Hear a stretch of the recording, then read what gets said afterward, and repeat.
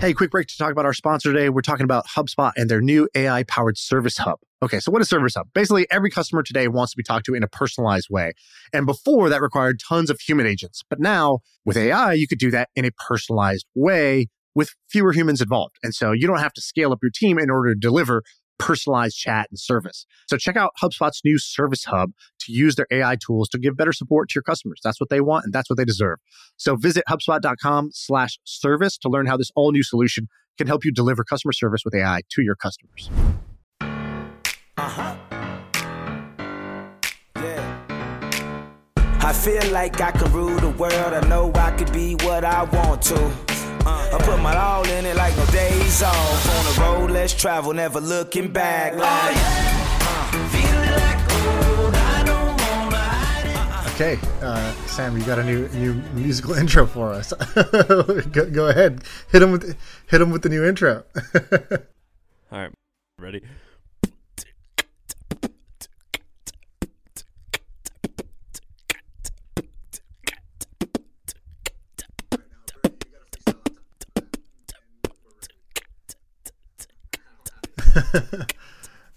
All right, that's pretty good. Oh, come on.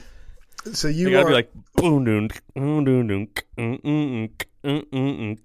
So I'm discovering you got more talents than I initially would have given you credit for. You've almost dunked. You can skateboard well, very well actually. I can skateboard great. You've seen me only almost dunk, but I can definitely dunk. I'll get it. And beatboxing. Okay, what else you got up your sleeve? I'm the king of being just barely above average at many things, and unfortunately not world class at any. Yeah, that's all right. That's you get world class because you can do all those things at an above average level, and few people can do that. You know what you know why I'm so good at all these weird things? It's called being locked in your garage for your entire childhood. That's what I did. Living in a garage and just... You should see what I can do on a pogo stick. For real. I can jump on it and throw it and like make it do a flip and grab it and I can do all kinds of shit. Yeah. Oh, jeez. Were you that kind of kid who like just broke your arm every 2 years? Or Yes, like I always had broken arms. I got stitches in my face. I always have stuff. I can ride a unicycle and juggle while doing it. I can do anything. So when I was in 6th or 7th grade, I got cast in a movie very randomly, like a small budget movie. And the guy was like, okay, kind of the casting guy goes, so your character like is kind of like a skater kid. And I was like, okay, cool. Like, I don't need to skate though, right? Because I can't skateboard. And he's like, yeah, that's okay. But like, it'd be better if you can. Like, we start shooting in a month. Can you just learn? And he's like, but don't get hurt. Don't sue us. Okay. Practice in the grass. I was like, you want me to practice skateboarding in the grass? He's like, I don't know, never mind. And so I went outside one day and I practiced skateboarding in the grass, which is not a thing. And I was like, all right, fuck this. They need to change the character. And so you didn't get it? I got it. They changed the character to a kid that goes through many phases. So in one scene, I'm like a gothic kid. And the next scene, I'm like a hip hop kid. Next scene, I'm like country. Next scene, I'm Zen. Every time I show up in the movie, I'm doing a different thing in the background kind of thing. You have an IMDb, and you are credited with playing Deepy in Ball and Chain and Deepu in Where's the Party, Yar? What's That's Yar? Right. Yar's like dude. So it's like, dude, where's the party? That's basically what that movie means. Oh my gosh. Were you really? Yeah. These are like real small budget, like kind of like it's an American movie. It was released in theaters, but I think I told you this before, but this is how I met Kal Penn, who... is from Harold and Kumar and a bunch of different things. He was my big brother in this movie. In both movies, actually. Do you have clips of this? I don't. There's like a DVD somewhere, like a VCD, because that was like what was big back then. So, no, I don't have a copy of these movies. I don't know if there are any copies in existence anymore. Wow, that's crazy. Well, let me... I've never even seen the second movie. I didn't even watch it. I was like, this movie's going to suck. Did you get paid? I got paid, yeah. They kind of have to pay you first, actually, because child actor laws are like pretty strict. So I was always the second movie ran into budget issues, but I got paid even though some of the other like adult actors didn't. Well, God bless you. God bless America. What do you want to talk about today? Do you want to recap on some of the stuff that we've done? Yeah, do the recap. Last Wednesday, we had Jack on, which was a favorite. I think it had a little following because I got a lot of, I could tell by how many people tweet at me. The week or the day before that, we had Rahul from Superhuman. Yep. Let's start with Superhuman. So I had never met him. 2 minutes into hearing him speak, I would have done anything he said. Are you in the same boat? Yeah, I was like, why are my legs open right now? What's going on? Yeah, Did you like him? Yeah, I think he's like a very charismatic, kind of well-spoken. He seemed like a character to me. He didn't seem like, I wouldn't say like, oh, he's a well-spoken person. No, it's like, that's like understating how unique the way he spoke was. And I thought that was cool. And then he was like, you know, he's built two cool things, Rapportive and Superhuman. And I liked his frameworks for how he thinks about things. And I've read his blog before that. So I liked him. I didn't think the episode was that great, but I thought I didn't either, but I liked him. Yeah. So the reason I like him is because he has a skill set or an attribute about him that I don't even remotely have. And I'm so envious of people who do. That is that he seemed incredibly intentional. So he seemed very even keel, very self-aware, and above all that, intentional. He knew what he wanted to get into, what he wanted to do, and he seemed pretty consistent in that. And I envy that because being intentional is actually hard. I would say, I wouldn't call you not intentional. I wouldn't call you intentional. I don't know. I'd have to think about it. But like you and I are a little bit similar in that we're like, we see something, it's like, oh yeah, we're in. Yeah, we're like a dog. We just chase the next, smell or sight that we see, and we just like go in that direction. Versus, I don't think that guy is as easily distracted nor like wavers in his behavior. I feel like his behavior is very consistent. Exactly. And I don't know if consistency is the right word or if intentional is the right word, maybe both, but I envy that. And I want to be more like that. But he had that for sure. I think it helps that he sold his business. He probably took off for a few years and had time to he probably doesn't have too much of a rush for many things, which is, I guess, a little bit easier to be well. I think he said this, which is that he's put in the work. He's like, I have a coach. Like, I have a personal trainer. I have an executive coach. I have a meditation coach. And that's easy. A lot of people could try that, but it seemed like he has put in reps that either, just amplified what he already was or changed what he was. I don't know. I didn't know him until we got on the call, but I would say it was cool. And I like seeing that. I have this phrase I say, which is you want to see what a 12 looks like. So in any facet, let's say it's public speaking, it's just really useful to just see somebody who's incredible at it. Just literally seeing them will change your whole perspective and your bar of what is good, what is great, where are you in the scale. I've tried to do that with many things. And in fact, with a recent project, I brought somebody in and, gave up some economics that I wouldn't normally give up because I had a hunch, I had a belief that my friend, I was like, I think this person's a 12 at executing. Whatever, I give up on the economics of this project, I will gain in the long run just by getting to see a 12 up close and personal. I think that's cool. And I encourage people to steal that little framework of I think that's once you see a 12, I would say you're this way with maybe it's copywriting. I don't know I would say it's sort of like persuasion and just talking common speak to people in a way that gets them on board with you. I think you're like a 12 at that. And I've seen it, whether it's your emails, even when we were doing this deal for the podcast, it's you have a way of persuasion that I think is very natural, or I don't know if it's natural, you worked at it a bunch, but either way, I guess it's very good. It's way above what I even thought was good. And so now I'm oh, now that's what I think of when I go sit down to write a cold email to somebody or whatever, because I've seen a 12 before. What do you think you are a 12 at? Honestly, I think my version of a 12 is when somebody in probably a business, but it could be maybe life context, when they bring something up, my on the spot improvised kind of answer or question that I ask back to them is really fucking good. So this happens a lot when we would do our mastermind groups and somebody would be oh, here's what's going on in my business, or here's what I'm thinking about. And then there's kind of a whole bunch of other really successful people around the table, but nobody knows quite what to say or where to start. And I personally think I'm really good at that. I can take that conversation in a direction where within 15 minutes, the other person's going to feel way more clear on what they're doing and way better about what they're doing. And so I agree with that. I would call it an improvised coaching or something weird like that. I would agree with that. You're definitely great at that. Do you want to talk real quick about, I think it happened today, our friend of the pod, Andrew Wilkinson, I think he did a SPAC, didn't he? Did he?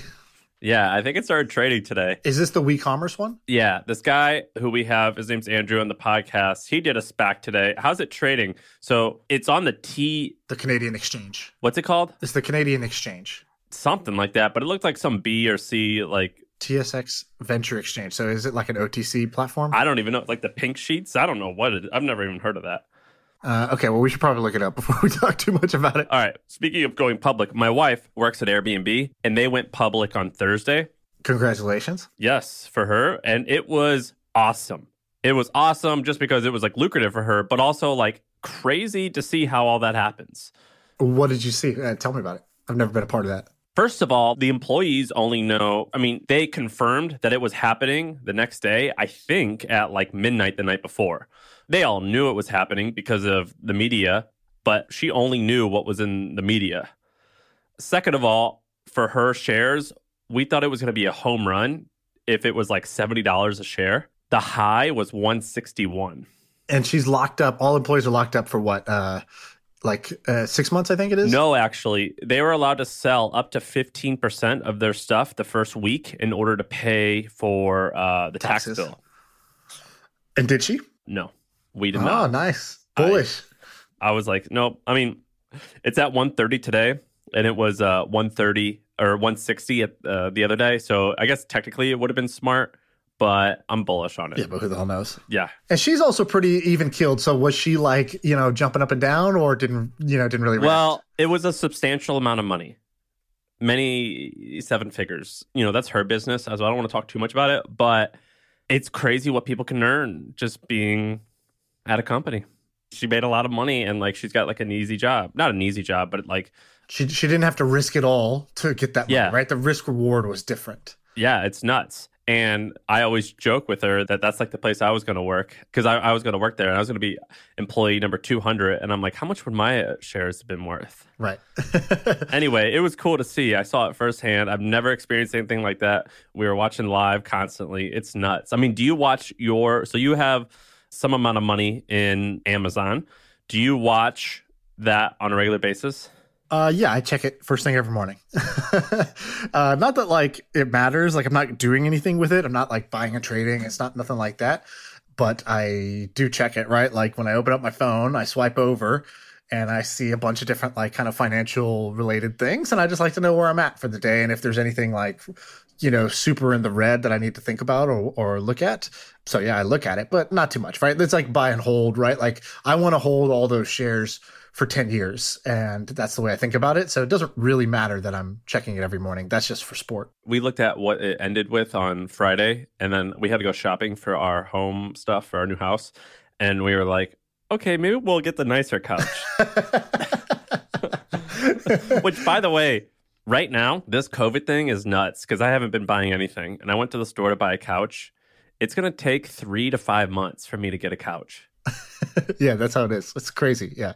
Everything is so backed furniture, up. even in a good time, it's like 2 months. And so now it's like 4. It's nuts. Is your supply, for all the projects that you have on, is your supply chain completely screwed up? No, everything is delayed. And there were times like, when COVID hit China, that like obviously shut down production in China. So any products that were produced in China were slowed down. And then now shipping is just like the strain is just like crazy on shipping. So everything is delayed with the holidays and like all around, like the carriers like FedEx, UPS, they all issued a bunch of notices. So there's actually a bunch of people in the e-commerce world that they sold a bunch of things on Black Friday and like post Black Friday, like gearing up for Christmas. And then UPS and FedEx just hit them with a notice. I was like, hey, like either your price has gone up by double, triple, whatever it is, or hey, we're only going to take 1,000 orders from you. And they're like, what do you mean? We have 6,000 pending orders. They're like, yeah, sorry, we're only going to take 1,000.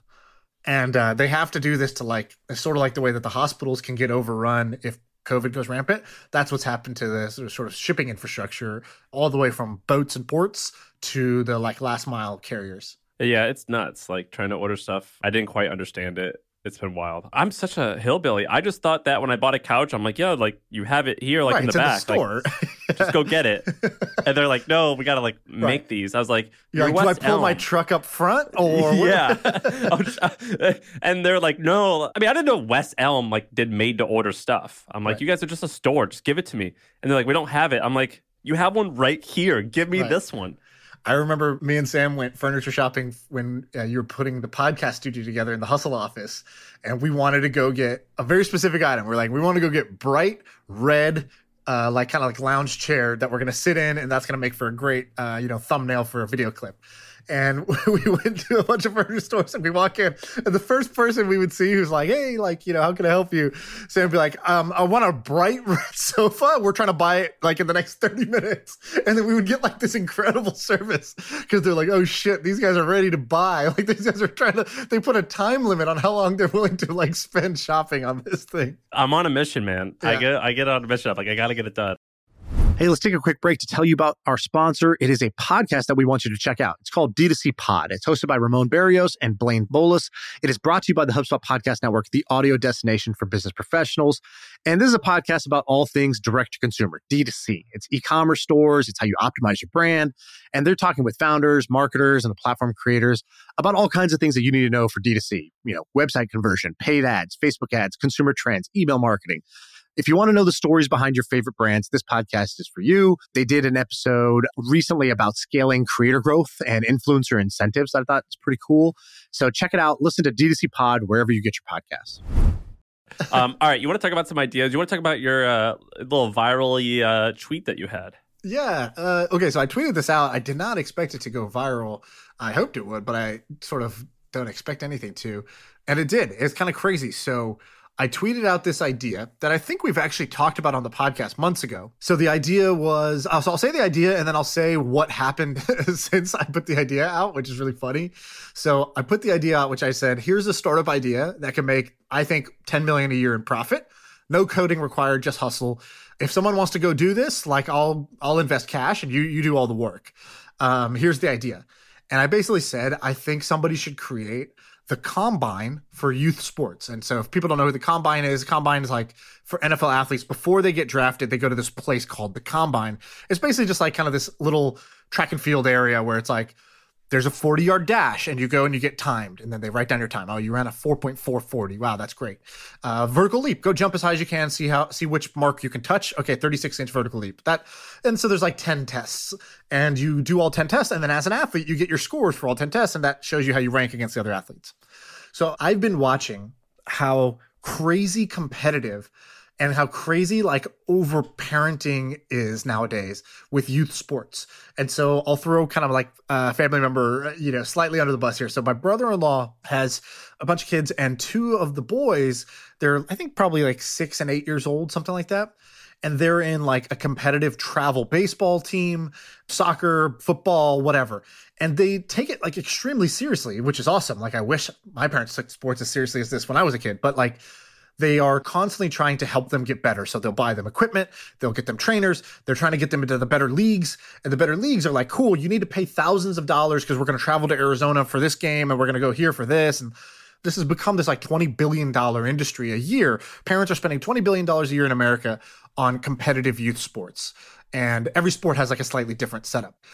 It'd be great if you could create kind of like a traveling circus that just goes from city to city. And when it pops up in your town, it's basically a place you can go and you can pay to get you go to take this SAT for athletes. Go take your test and see how you're doing athletically. And so you go get your height, your weight, your body fat, your wingspan, your hand span. You'd go do your 40-yard dash, your push-up test, pull-up test, whatever. And you get a bunch of benchmarks and like, hey, you get a certificate, you get a photo, your data stored in the database that you can share with your team, or you can see how you progress year over year. And it's just like a fun thing to do to go kind of like go through a little athletic obstacle course. Here's how the money would work. And I went through a bunch of details. So I don't know how much you want me to go through it. Yeah. Right So now. let me tell you about something. Do you know what Spark is? So a bunch of people brought up Spark. They said Spark used to do something like this back in the day. It was awesome. I did it. What was it? So it's SPARQ. So let me tell you what Spark means. So Spark, it's Spark with a Q, so SPARQ. It stands for something. And so they call it like the SAT for athletes. So I did it as a kid because another odd talent is I used to be a very fast runner. I ran the 400-meter dash, and I was very good at it. I did it in Division I, got a scholarship. And I trained in high school for the Spark. And so the Spark, if I remember correctly, it's a 40-yard dash. It's a medicine ball throw. It's an agility test, like where you do a 3-cone touch. And then it's a 185-pound bench press as many times as you can. And I don't remember what. And then a vertical and then a broad jump. Is that it? Yeah, something like that. And so this says 44,000 athletes have gone through Spark and received a Spark rating. The number one athlete, let's see. Reggie Bush and Tim Tebow were up there. They're up there, but there's some random guys that you've never heard of that are just like sick athletes. So a gold medalist decathlete, Brian Clay, recorded a 130, which is insane. Reggie Bush was a 93. Tim Tebow was a 96.92. So that's cool. So I had never heard of this, but this sounds like the exact idea from back in the day. It was awesome. And here's what I did was Velocity Sports was the place that I trained, which is another cool business. The Velocity Sports was started by the LSU track coach, and they have dozens of facilities throughout the country. And I paid $1,500 to train there for a 3-month session. By the way, SPARK stands for Speed, Power, Agility, Reaction, and Quickness. Yeah. And what you do is you do the Spark test when you show up on day one to your baseline. Right. You train for 3 months and you test it every 3 or 4 weeks to see how you improve and how you improve and how you improve. And they report it to the colleges, or like you can like tell your college what your Spark rating was. It eventually was acquired by Nike, I think. It's a great business, and Velocity Sports, the gym I went to, must have paid Spark a little bit of money to allow them to do it. It was awesome. I think, my opinion, Spark training is it's like the type of training everyone should do. It was awesome. Right. This is the sort of explosive training. So I love this business. I think you're onto something. I didn't know about that. Yeah, that was kind of the idea. And so I was like, here's how the economics could work. By the way, Spark's not around anymore, I don't think. So there's an opportunity here. A few things have changed, right? And that work in its favor. First, if Spark's not around anymore, great. It'd be worth figuring out why it's not around, right? Maybe there's some fatal flaw with this idea. I don't know. But the second thing is Instagram wasn't around back then, and I think that's a huge component of this. I've gone and done things like Tough Mudder. We did a Spartan race together. Just the going and doing a thing with your friends and kind of getting rough and tough in nature, getting photos at the end with your kind of your medal or your certificate and your headband and whatever. That's like a big part of it, because you're basically not just are you going to go have the experience, you get to talk about the experience on Instagram or wherever you're kind of getting your social clout. I think that's underrated, right? That's why Museum of Ice Cream works. That's why Tough Mudder works, right? Because they are social and they are photo-worthy opportunities. The second thing I would say that helps is that youth sports today, when you were probably 8 or 9, you probably weren't in that farm system yet. It's starting at like age 5 or 6 today, which sounds crazy. Some people are like, this is horrible. And by the way, that's definitely some of the reaction I got, which is like, you're exploiting children. This is bad for kids. It might work, but like you're evil for suggesting this. That's crazy to me, by the way. So that was one of the reactions. But I think those work in your favor here because you can go down market. You're not just for competitive high school athletes. You can go all the way down to the 8, 9-year-old divisions and test them. And then they're going to get retested every year because they're going to want to see how they're growing and how they're getting faster or stronger. So some percentage of them will be repeat customers over time. So I put this out there. The thing got like 2,000 likes, but there's like a whole bunch of replies. So it got 500,000 impressions and over 100,000 engagements. So this thing kind of sparked. Some people thought it was a good idea. Started getting DMs from pro athletes who were like, yo, this is a great idea.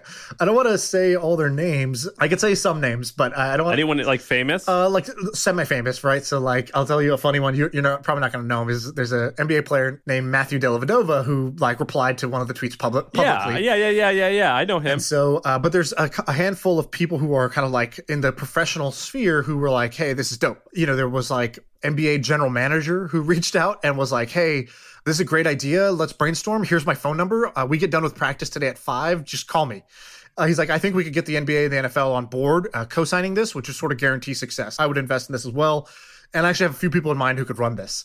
I was like, dope. So where's this going to lead to? This is great. I love this. So 2 things happened. One was the way I use Twitter is like how most people use like Snapchat. Like I just send it and I forget it. Like I don't even want all my tweets to be like there for people to go see in the future. So when I wrote it, I was like, okay, I'm kind of like done with the idea now. It's like, it's off my chest. I thought this was a good idea. I put it out there in the world. I hope somebody does this. If they do it, well, here's what I wanted to Well, happen. that's exactly what we were talking about earlier. Intentionality. Right. Or being intentional. Mine was not intentional the way I approach this. But basically what I hoped would happen was that somebody would just see this idea and be like, oh, cool, I'm going to go do this. And then as they did it, like as a token back to me would just be like, hey, I got my first event planned in this city. We're going to do it. I got 200 registrations. And then if somebody actually got to that point, I'd be like, cool. Do you need capital to like accelerate this and like make this like a real thing? Because I'll invest, I'll advise, but like you just run with it. Like you don't really need me anymore. So I put out a follow-up tweet, which was like, so I get this a lot, but you probably get it way more. How many people reach out to you and are like legit, like you would bet on them or you would like want to be involved? Because the vast majority of people who reach out to me are just jokers. yeah, it's the same for sure. And they're not like necessarily jokers, but they're like, I wouldn't invest in them necessarily. They're just very far from that level you need to be at to like build a successful company. I don't mean to say that as like a knock. It's just like the law of large numbers, right? Like I probably got, I don't know, 250 DMs from this. And I would say that like 10 were interesting max. Well, my thing is not necessarily that the people are or are not worth betting on, but the amount of people who say like, yeah, once I'm like, do you realize starting something, that's a full-time job? Like that's your life. Like this is like your career. Like whenever people are like, hey, do you want to go hang out Wednesday at 10 a.m.? I'm like, well, no, I have a job. I have to work. And the amount of people who DM me typically are like, yeah, I'm going to do this thing. I'm like, okay, do it. I'm like, well, maybe like one day. I'm like, okay, Crickets. so like you're not going to do it. Right. So I'm going to keep doing this form of like, I don't know, crowdsourcing entrepreneurship where I'm just going to put out ideas or calls to action. And like, because the thing is, of those 250 DMs, yeah, maybe only 10 were worth it, but 10 were like worth another conversation. But those 10 are like legit, right? Like they're interesting either connections or people teach me stuff. Like a whole bunch of people said, oh, this won't work for these reasons. And I used to be like arguing with them, no, here's why it will work. But instead I'm like, okay, let me just hear you out. And maybe I can learn something that I didn't know, from what you're saying. And most of the time they're like, oh, I tried this, it didn't work. And then I asked them, what did you try? And it's so completely different from the idea. I'm like, okay, if you can't tell the difference between these two things, then like, I can't really help you. But in terms of where this goes, I basically tweeted out a follow-up, which was like, look, I got too many DMs to go through for this. I'm not going to go through them. So if you want to do this, just start. You don't need my permission. You don't need me to pick you. You don't need to set up a call with me to discuss further. I put the whole idea out there. I don't know any more about this than really what I put out there. So just run with it. And if you do run with it, like keep me updated. Just be like, hey, I'm doing it. And I thought that was a good follow-up. Yeah, so I like this. Let's talk about one more tweet thing, which is Sam Altman said something that was a great question. I don't have it in front of me, but basically he said, which market is teeny now, but will be worth $1 trillion in 10 years? Or, is that right? He said, fun game. What tiny/non-existent market today will be $1 trillion market in 10 to 20 years? And I actually wrote down some of the interesting things that came out of it. So I'm going to read you some of them. I'm going to do one at a time, and you just say like, yes, no, I don't know, whatever your instant reaction is, okay? I know your reaction to the first one. So Sohail, who's the founder of Mixpanel, said, falling romantically in love with something digital/artificial. Another one, Matt Mazzio said, induced pluripotent stem cells. I don't know what that is. I don't know what the fuck. What does that mean? I haven't looked it up, but if I remember correctly, this is basically when you take a stem cell and you teach it to be a certain type of cell. So you can you can basically take a stem cell, which is like a blank canvas, and you can get it to become muscle tissue or heart tissue or brain tissue or whatever. That's cool. By like inducing it. I could be totally wrong, but it's like a pluripotent, I think, means can do many things. Much like yourself with skateboarding and running. It's already $1 trillion industry, Matt. Come on, get on the train. No, I don't know anything about that, so I pass. All right. Ryan Delk, founder of Primer, a little bit biased, said homeschooling. Yeah. $1 trillion It already market? is, isn't it? $1 trillion? I don't think so. Trillion? I mean, that's a really hard number to understand, but Right. homeschooling, I think, will be way bigger in the future. Yeah. Or, okay, so here's homeschooling's interesting. So as I've grown older, I've gotten more anti-government. Not in like, I hate the government, but I want to be a little bit more self-reliant than before. Right. And me and Sarah were talking about raising kids this week, and I was like, I don't know. And this isn't, I'm not like trying to like get political or anything. I just was thinking to myself, I don't really know if I want the government to teach my children to do stuff. Maybe I would want to do it, or have our family do it, or a private school do it, and they can do exactly what we want them to do because it's private. They don't have to follow the same rules as the government. And I think that I can't decide if that sentiment, it always has been there, but is that growing or not? I don't know. There's a good chance that homeschooling doesn't mean what it means today, which is like you pull your kid out of school, they're socially isolated at home, and then you as the parent are teaching them, which I think is probably the common definition of homeschooling. I could be wrong, but I think that's like the prototype. And I think that could be very different because like now with COVID, for example, everyone's doing these like pods. Which is like, yeah, your kid's not going to school. They form a small pod of 4 or 5 kids. We hire a teacher. The teacher makes $100,000 a year. And they teach our kids in a very kind of like, very high teacher to student ratio where they're doing that either in our house or in the backyard or somewhere like that. That seems much more like realistic to get big to me than homeschooling where the parent does it. Here's a twist on this though. The Mormon church is growing like a virus because like, the Mormons, the way they do it is like you get one new person and that person has to go out and preach for 2 years or, like get others to join the tribe. So it's very, very, very viral. With the Mormon population growing, they love homeschooling. So maybe it really will be a $1 trillion industry. Is Ryan the guy who posted this? So you're really betting on the Mormons here. I know that guy. Ryan Delk. He's cool. I think he's Mormon. Oh, he's Mormon? Looks like it. Okay. I think he's from Utah and he looks like me. He looks Mormon. Okay, let me give you some other ones. Designer babies, which I think is basically gene editing, which I think was like it was one of the most common things in this lit. I'm doing it right now. We're doing it right now. You're doing what? Gene editing? Yeah. Well, I don't know if that's considered, but we have my family. We have this gene in our family where if you have that genetic or gene, you're gonna the likelihood that you have breast cancer is incredibly high, and so we're freezing our embryos so we know that it won't have that gene. Oh wow, I didn't know that. So you're like selecting embryos that don't have it, basically? Yeah, it's called the BACRA gene. Remember how Angelina Jolie got her breast removed? No, I didn't know that, but sure. Well, she did. A lot of women do it preemptively because if you have this gene, I believe it's an 80% chance that you're going to get breast cancer. It's very common amongst Jewish folks. Oh wow. And so anyway, we got that done. So now our children aren't going to have that. So yeah, it's pretty awesome. And we're allowed, like we're able to pick more features, but we're not.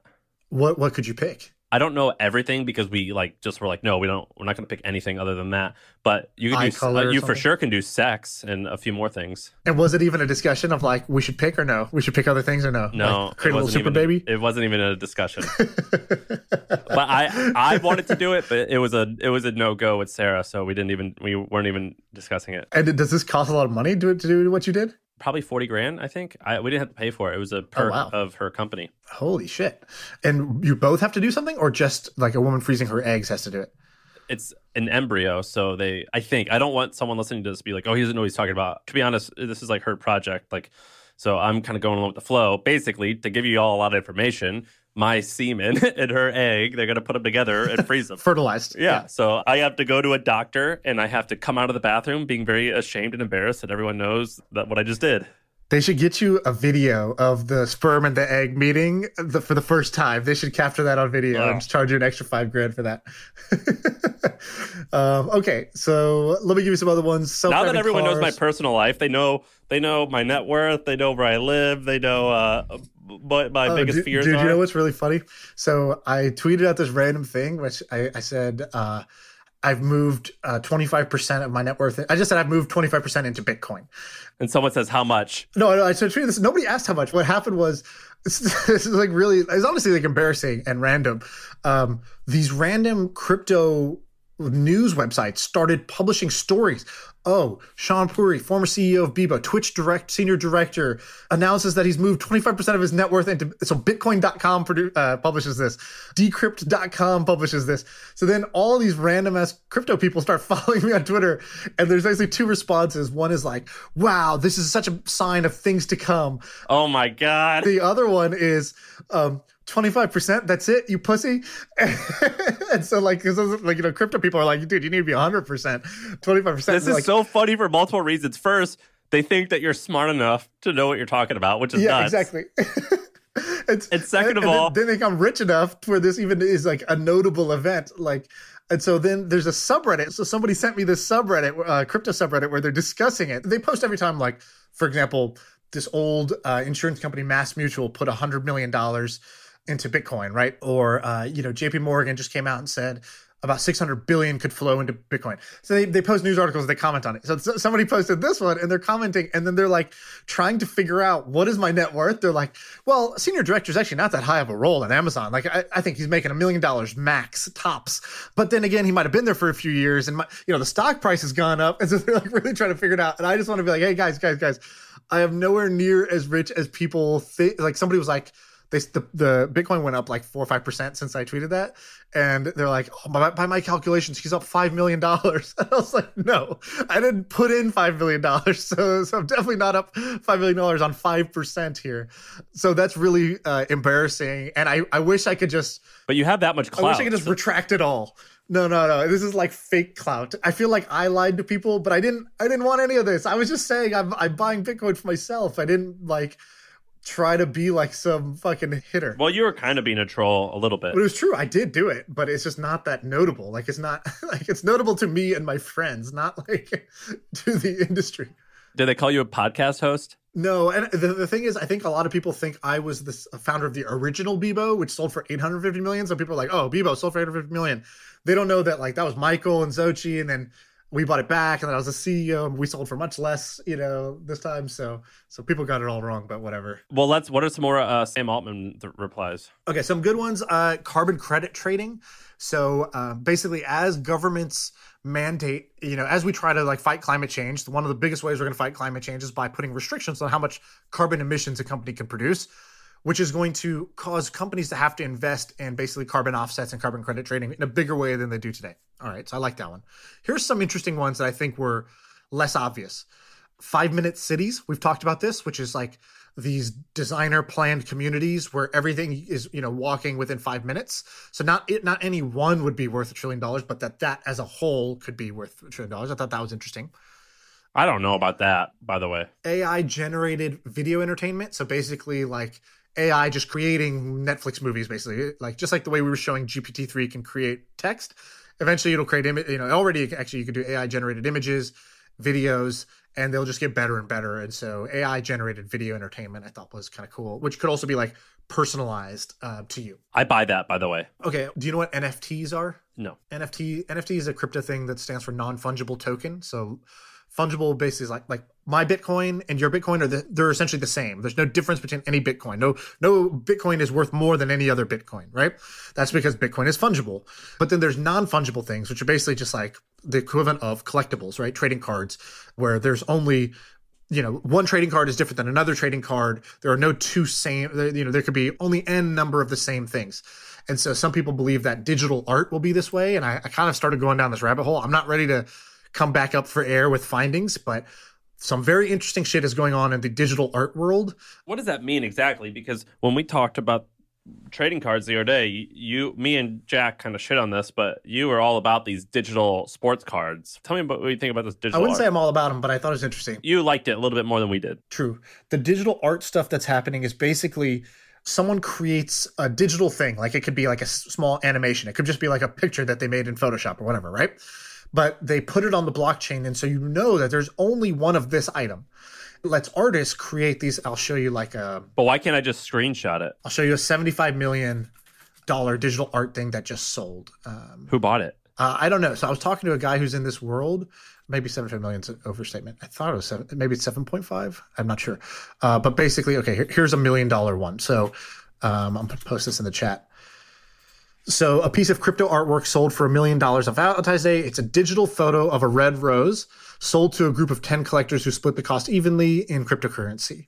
The project is called the Forever Rose and blah, blah, blah, blah. I personally think a lot of this stuff is manipulated. Like I think in order to get the hype train going for digital art, I think people are buying these at ridiculously high prices because they either have skin in the game of the underlying platforms that these are on, like OpenSea is a platform that these are on, or they're just like kind of trading it back and forth at these high prices in order to get all their underlying digital art collection to be worth more. Because if people perceive it to be worth a lot, then they might invest as well.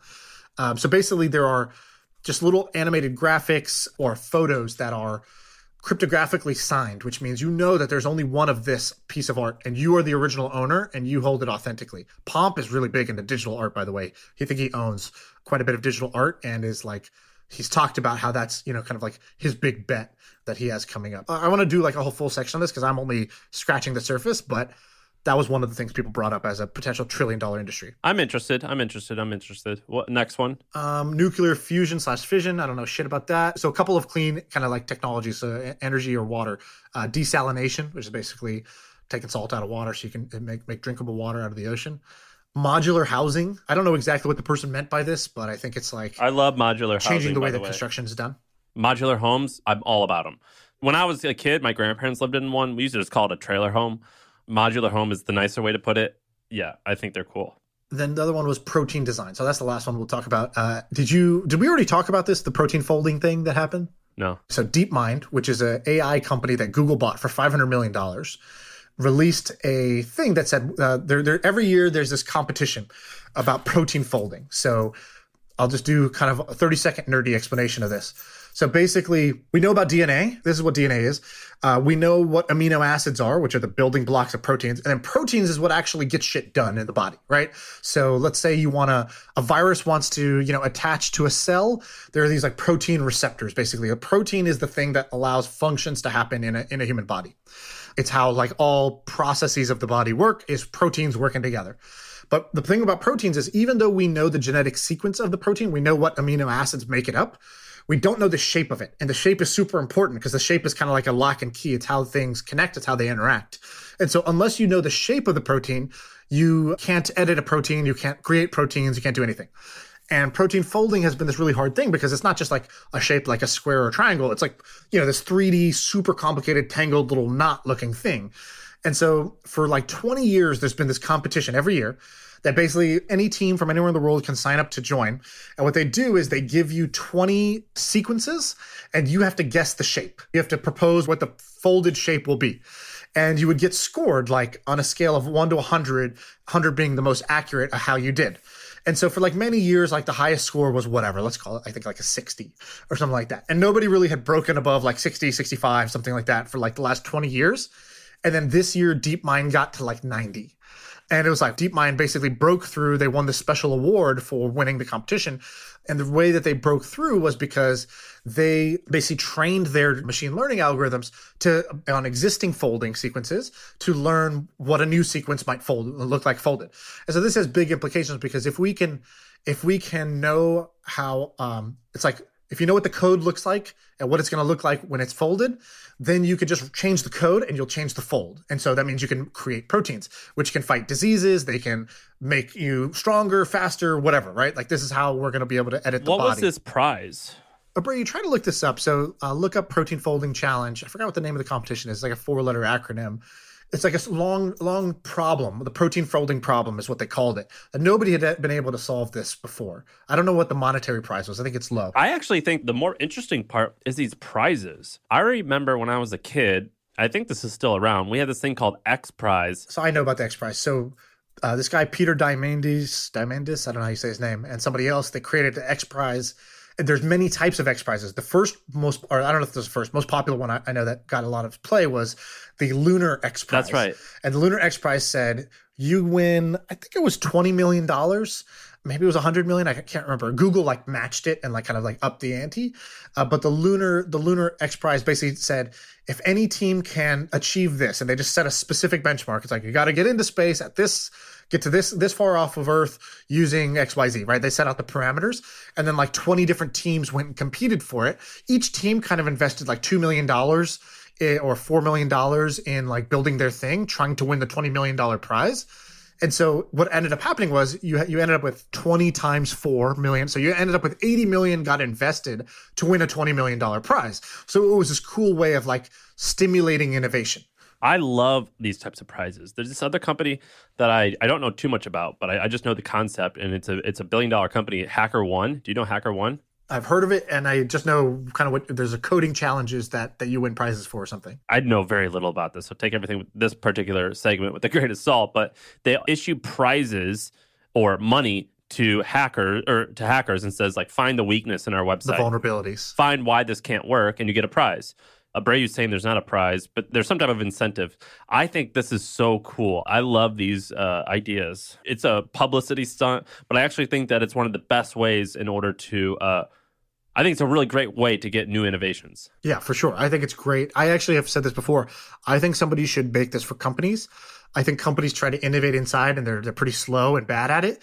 But if instead, it's sort of like a lot of people start a startup today hoping they get bought by a bigger company and they would love to get like a $5 million payout. And so instead, what if, Facebook or Google or Snapchat or whatever put out a prize and said, hey, whoever can build the coolest video editing, software wins a $5 million prize. That's sort of like a guaranteed acquisition. So I think somebody should build a platform for companies to be able to put these out, consulting companies and especially non-innovative industries like insurance companies or whatever, to say, hey, if anybody can reduce our fraud rate, here's a data set. If you can reduce our fraud rate by this amount, whoever gets the best fraud detection wins a $3 million prize. You get a bunch of cool, smart people to go after it. And Abreu's saying that Verizon has spent $10 million on their bounty program, probably through HackerOne, I would assume. So anyways, I was going to say this DeepMind thing, they're the ones who did the Go thing. It was called AlphaGo, where they beat the world's best Go player. They sort of solved the game of Go. Before that, they had solved, chess got solved first, then Go, which is a more complicated game than chess. And now protein folding, their thing is called AlphaFold. It's basically the same kind of group of people working on this, and they're meant to do that. And the other interesting thing that I heard about this was that DeepMind, which got bought for $500 million, I think has contributed. They use DeepMind on Google AdSense, like to improve ad optimization. And I think it's generated like billions of dollars of value for Google already outside of these like kind of fun moonshot projects. Because at first I was like, damn, they really bought this $500 million thing. Who created DeepMind? There's a scientist guy, I forgot his name, but just a bunch of really smart AI PhD types. DeepMind is an awesome company name. Yeah. Awesome name. Yeah, for sure. I love that name. That is one of the coolest names. I love names like Viacom, BlackRock, DeepMind, Palantir. Right. I love these names. It's way better than like Casually. Macho Table. Yeah. I love names like that. My next company, I'm going to name it like some Hatfield and Boss or something like Titanium Boss. Yeah. Do you know Jordan Belfort? Yeah. The Wolf of Wall Street. The Wolf of Wall Street. He named his company Stratton Oakmont. And someone's like, why'd you name it that? He's like, I don't know. I just made it up. Sounds strong as fuck. It just sounded strong. Like, he's like, it's nothing. It's just two words. There's a few things like that. What's his name? Andrew Warner had a company and he named it like two names, like two men names. He's like, what are those names? He's like, I don't know. I just thought that people would take Anderson more seriously, and then the other name was something other. That's like, in these TV shows, Gossip Girl, like all the characters that they want to be like rich kids, they're like Blair Waldorf, Nate Archibald, or they like Serena Vanderwoodson. It's like they create these like old money type names. And so, yeah, if I was going to do like some agency, some consulting thing, I would definitely try to have some powerful, Rockefeller style name. Well, this episode is shit, but Abreu, let me tell you something about Sean. Are you listening, Abreu? I'm always listening. I want to tell you a text that Sean sent my wife the other day. Okay? It said it was all shit's about to go down.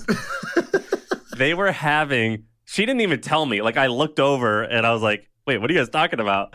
Like, I saw her giggling. They were having like a massive conversation all about the TV show, The Challenge.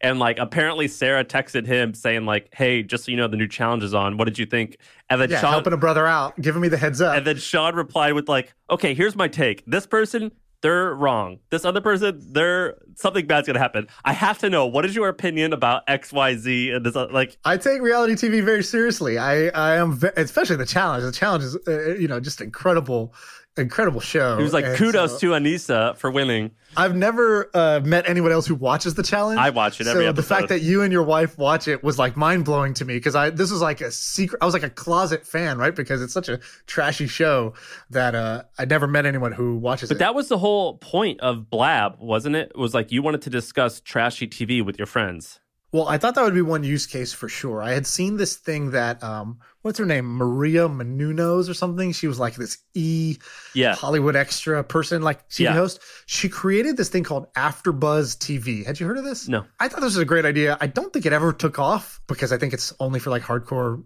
nerds like me on TV shows. But basically what she did was she created a YouTube network where it was as soon as a show was over, they would go on AfterBuzz and they would discuss the show. And they did it for every reality TV show. So Survivor and The Challenge and The Real Housewives and The Kardashians, whatever. And they had basically and all these shows themselves are like D-list, C-list shows.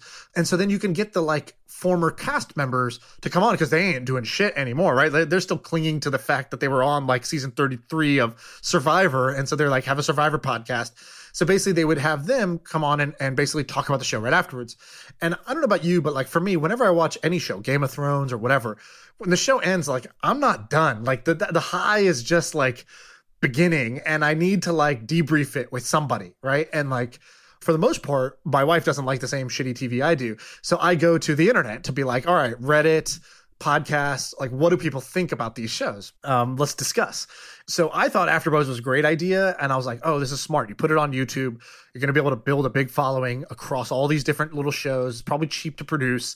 But I don't think it ever really took off. I think Ryan Seacrest was some investor or something, but I don't think it ever took off. You know what we use now, and by the way, I like the challenge too. I'm invested. I think it's a great show. By the way, I'm almost positive it's one of the most popular shows. I don't know even what the definition of TV is anymore, but it's one of the more watched. It wins its time slot on cable. So again, I went to the Reddit after the episode to discuss, and one of the posts there was the Nielsen charts. And it basically showed, okay, for the 18 to 34 demographic, The Challenge is the number one show on cable during the time. Yeah, it's super watched. I mean, so there's a lot of people who watch it, but not usually smart people. Do you have any other friends who watch this thing? I don't. Well, that's not the problem. Maybe I do. The thing is, I've never been confident enough to say that I watch it. Right. In public. But no, not all my friends are dorks who don't even have cable. But after the show, that's what we turn to is Reddit. We go to Reddit all the time.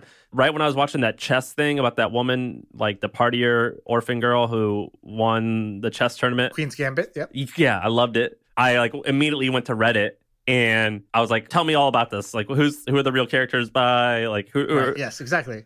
So Reddit's the place for me for that. Yeah, my wife just uses me. She's watching The Crown, which I don't have any interest in. And she's just oh my God, is this real? Who's that? She just keeps asking me to Google shit. And I'm yo, I'm leaving the room. Not only do I not want to watch the show, I definitely don't want to be your Google bitch during you watching the show to look up every aspect. Sarah does that with me too. I'm Sarah, we have the same amount of knowledge. We both sat here for 20 minutes. I know what you know. But I was asking her about the Princess Diana stuff. I'm wait, who's that guy? Oh, they're not married anymore? Wait, why is... You know what's weird about the monarchy, yeah. Or whatever they call the thing in England is... Why is one person not made the king? What's the Queen Mother mean? Literally, this is what I was Googling for her yesterday. Why is she called Queen Mother? What is Queen Mother? Yeah, I'm I don't get it. They just skipped over this person? That's weird. What's going on with that? I'm this is the Kardashians of the old school era. I don't care about this family or what they represent. And that's another point. I'm why do you guys care about these people? They have zero power. But people really care, dude. People really care for some reason. I have no understanding of it, but people really care. I think they signed the Magna Carta in 1215, okay? The monarch hasn't had a say in anything for centuries. I don't know why anyone cares. That's just a history bomb I just dropped. I'm pretty sure that's the exact year. Magna Carta was signed in 1215. Another Sam pluripotent par just knows about the Magna Carta as well. Sam, do you have 5 minutes extra that we can go over or no? Because I feel we didn't give the people what they needed in this episode. So I kind of feel we can give them 2 ideas. Brayu, did I just impress you by knowing when the Magna Carta was signed? Yeah, I was there's no way he got this. Let's do one of these other ideas. So a couple of, there's a bunch of different things on this list. Pick one that you think people would want. Let me pull it up. I've just been looking at you the whole time. These are what they call make goods, where we got to make good because I was just bullshitting about shit for too long. Cameo. The best one. Okay, Cameo. Did you see this news? So basically, Cameo came out. I think Cameo came out and said it, or somebody else came out and said it, that Kevin Malone from The Office, don't know his real name, Brad or something like that, has made over $1 million on Cameo in 2020. Yeah, you had a funny line about that. You said it's the new something. Yeah, I called it Social Security for celebrities. You retire, but here's your little payout you get every month for the rest of your career just because you put in that work once upon a time. Yeah, you had Gilbert Gottfried call me on my birthday to call me a douchebag. I didn't tell him to call you that. He just decided to do that. That's the problem with Cameo. You don't know what the fuck they're going to say. So, they go rogue. But But yeah, so that got me thinking. I was like, okay, what's with this Cameo thing? So a couple opportunities. One, there's a bunch of countries where Cameo is not popular. And if you're sitting in like Russia or, Indonesia right now, the most brain dead idea you could do is create, Cameo for your country right now and just try to win the land grab before Cameo is going to get there. Because they're going to go US, Europe, and then India next, I think, is their next market. So I think that's just like one idea. Second idea, somebody brought this up. I think his name is Niall. I don't know how you say his name. Niall. He goes, I'm surprised that Disney isn't doing their own version of Cameo where they just take their characters and you just pay to have Elsa say happy birthday to your daughter. And I was like, oh my fucking God, this should be a part of Disney Plus. This is a genius idea. You have these characters that can work 24/7, take zero cut, and have incredible brand value with people, especially for the use case of Cameo, which I don't know how other people use it. I use it for like birthday shout outs and funny, goofy stuff. And like, I think that if you had IP like Disney, or you could substitute Disney for like, I don't know, Blizzard, and they could do this with World of Warcraft characters, doesn't matter. Can you just train your characters to basically say these sentences, get the voice actors to say these sentences, and they just have to like be able to shout out a name or whatever, right? That to me was like just an absolute gold idea for those companies. I'm on board with that. I think it's great. We've talked about virtual or I don't know what you want to call them, fake influencers. Right. I think that's wonderful. Love it. So if you work at Disney Plus, or you have a cousin that has head of marketing at one of these companies, just tell them to put Niall's name on this idea, because I think that is going to make a lot of money, and somebody's going to do it for sure. What are the other sort of Cameo ideas that are out there? Do you have any other ideas about, like, I guess, like, what do you make of this as this thing continues to grow? Well, I think it's great. I've done it many times. I did it with Sarah for people on the challenge. So I had Nelson. Johnny Bananas? Oh, Nelson. I had Nelson say something. I think it's great. Nelson should pay you. That guy's a clown. Well, that's your opinion, but I paid him $200 to say what's up. I think that with this type of business, here's my gut. My gut is that Cameo has won this, and I wouldn't actually want to go into the space. I think that these types of marketplaces are absolutely a land grab, and that Cameo has, like, this is one of the rare businesses that the name really matters. I think that name is perfect. It's already become a word. You know what I mean? Like, just get an Uber, even if you get a Lyft.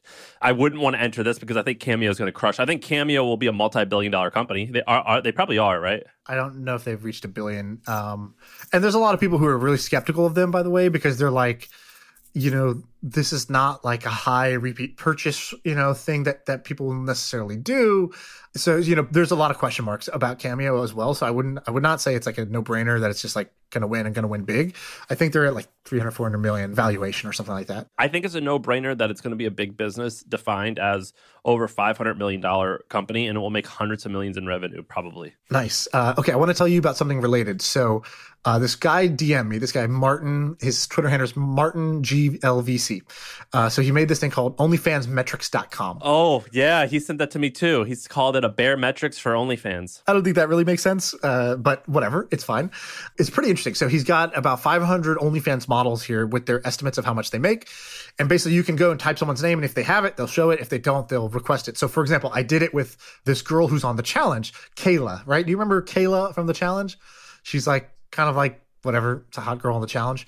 She's making $133,000 a month on OnlyFans, which is insane, right? That's, and I believe it because another guy from the challenge, Wes. Oh, yes, I know her. She hooked up with Bear. Yeah. She's on OnlyFans? She's on OnlyFans, $133K a month. Bear is also on OnlyFans, and he is about to get kicked off because he uploaded a sex tape of somebody else without their permission. Is it nude? Like, OnlyFans is all naked stuff, right? Well, I don't think it's mandatory to be nude, but I mean, that's why people pay for more than what you can get on Instagram, right? So first, a few numbers. This guy whose tweet here is not actually, I don't think, accurate, but basically OnlyFans they do over $1 billion total revenue, including what they pay out to creators. So I think it's $2 billion that they pay out. Their take on the whole thing, between $1 and $2 billion, their take is $400 million. and their profit is 300 million, according to this article that came out from The Information. And that's actually maybe believable because so companies typically have what are the two highest costs at a company typically? Employees and marketing. Yes. And I think if you're OnlyFans, you probably can't, you can't spend. I don't think they're allowed to advertise on Google. They're probably not able to advertise on Facebook. No, the creators advertise, right? The hot girls go advertise, hey, join my OnlyFans, because it's very much like Twitch. Twitch doesn't spend a ton of money on Facebook ads, right? Because the creators themselves go post everywhere saying, hey, come watch me. And that's a great advertisement because they already have a following. And on their LinkedIn, they're listed as having, their company profile says they're between 50 and 200 people. And there's 388 employees on LinkedIn who say they work at OnlyFans. So if let's say they have 300 employees times $150,000 per head all in that costs the company, that's only that's $45 million in payroll costs. And healthcare and things like that. I think most of their employees are not in the United States also, so I think their costs are lower in general. So, but let's just go on the high end though. $45 million. They probably don't have too many marketing. Yeah, I believe that those numbers could be in the realm of. How would you take advantage of this? So Ben gave me this idea. He goes, I'm surprised that more digital agencies, kind of like social media marketing agencies or whatever, ad agencies, don't pivot or create an extra arm, which is basically just growth for OnlyFans creators. So what you do is you go to an OnlyFans creator. All right, today you make 30 grand a month or 10 grand a month, whatever it is. But I see that you have a big following. You're just not converting enough people yet. So let's do this. I will work for you. I'll help grow your OnlyFans, but it's like an income share agreement. I get 15% of every, monthly subscriber, every $1,000 you make in monthly subscribers. And so it's like an ISA for OnlyFans creators. You basically help them market themselves by either teaching them things or actually putting paid budget behind it, right? Because you're going to say, look, if I put in this much dollars behind this creator targeting their own audience already just on Facebook ads, then I can generate this type of return, or Snapchat ads or whatever. You'd have to find the line of where you can advertise and what you can advertise. But I bet you there is a lot of money to be made just helping these creators earn more money. And so instead of being, agency number 10 million of helping brands do Facebook ads, you could be agency number 1 of helping OnlyFans creators make more money. I think it's awesome. I like that a lot. Do you remember in the 2010 to 2015, there was these businesses that, what would they do? There was a name for the category, and a lot of them failed, but they were called Maker Studio. Maker Studio was one of them. MCNs, multi-channel networks. A YouTube network. Multi-channel network, MCN. I would have to look into why those failed. They probably failed because the creators were like, well, why do I need you? But I do actually think that those types of things add a lot of value, and I think they can be done well. But that's another category of business that could probably be applied to OnlyFans in some type of capacity. I mean, this is kind of lame, but they're right. But all the houses, the TikTok houses and all that stuff, it totally works. It is so effective. So I like those types of things. I like them a lot. Okay, in this vein, and I know very little about this, but this is another one I'm gonna do a deep dive on. Do you know who the Nelk Boys are? Yeah, they're basically 4 guys. Is it 4 guys?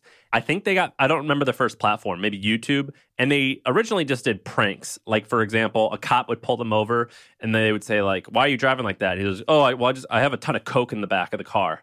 And the cop would be like, you're telling me you have Coke in your car? Put your hands up.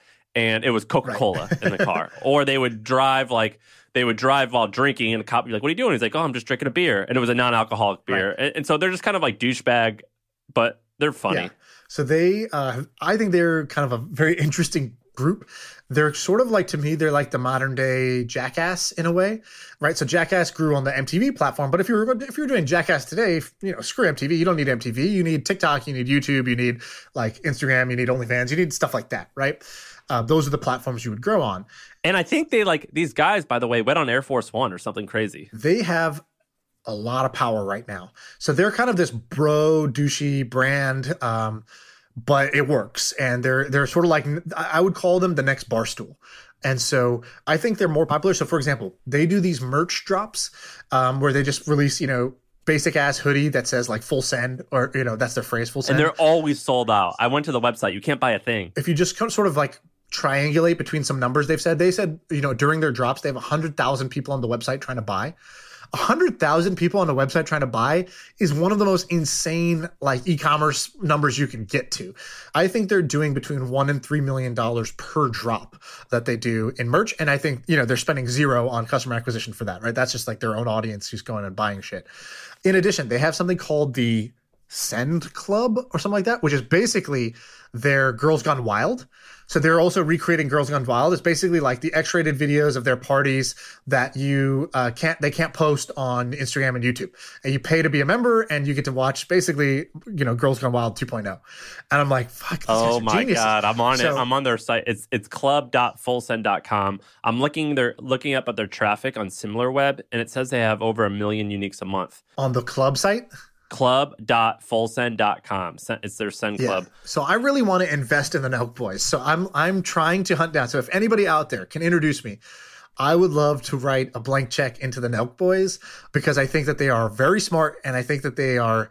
I don't know if they're very smart. What they're doing is very smart. So I assume somebody involved is very smart. Let's say it's very effective. Yeah, exactly. I think it is very effective what they're doing. I think it can be very big. And I think that, this is a brand I want to invest in. So I'm trying to find a way into the Nelk Boys. I have no idea how to get them a $500K check, but that's what I want to do is just hand them one. So I think these guys are very impressive. They're doing a bunch of different things. I watched a live stream of them on Twitch where they're doing high stakes gambling every night, where they basically load like $20,000 into an account on a crypto betting site. And then they bring in celebrities. So they'll have like rappers join them. The one I was watching, Dana White, a kind of notorious gambler, the guy who runs the UFC, joined them and they played blackjack and won $55,000 in 20 minutes. And then they called it quits. I just think that they are very entertaining in a way that's like, it's like Vice entertainment. And I think that people want to watch Vices. And I think that these guys are doing a great job of building an audience doing this. So I think that would be maybe a smart bet in terms of making money. I would not invest in them because this just goes against what I like. Not that I'm saying it.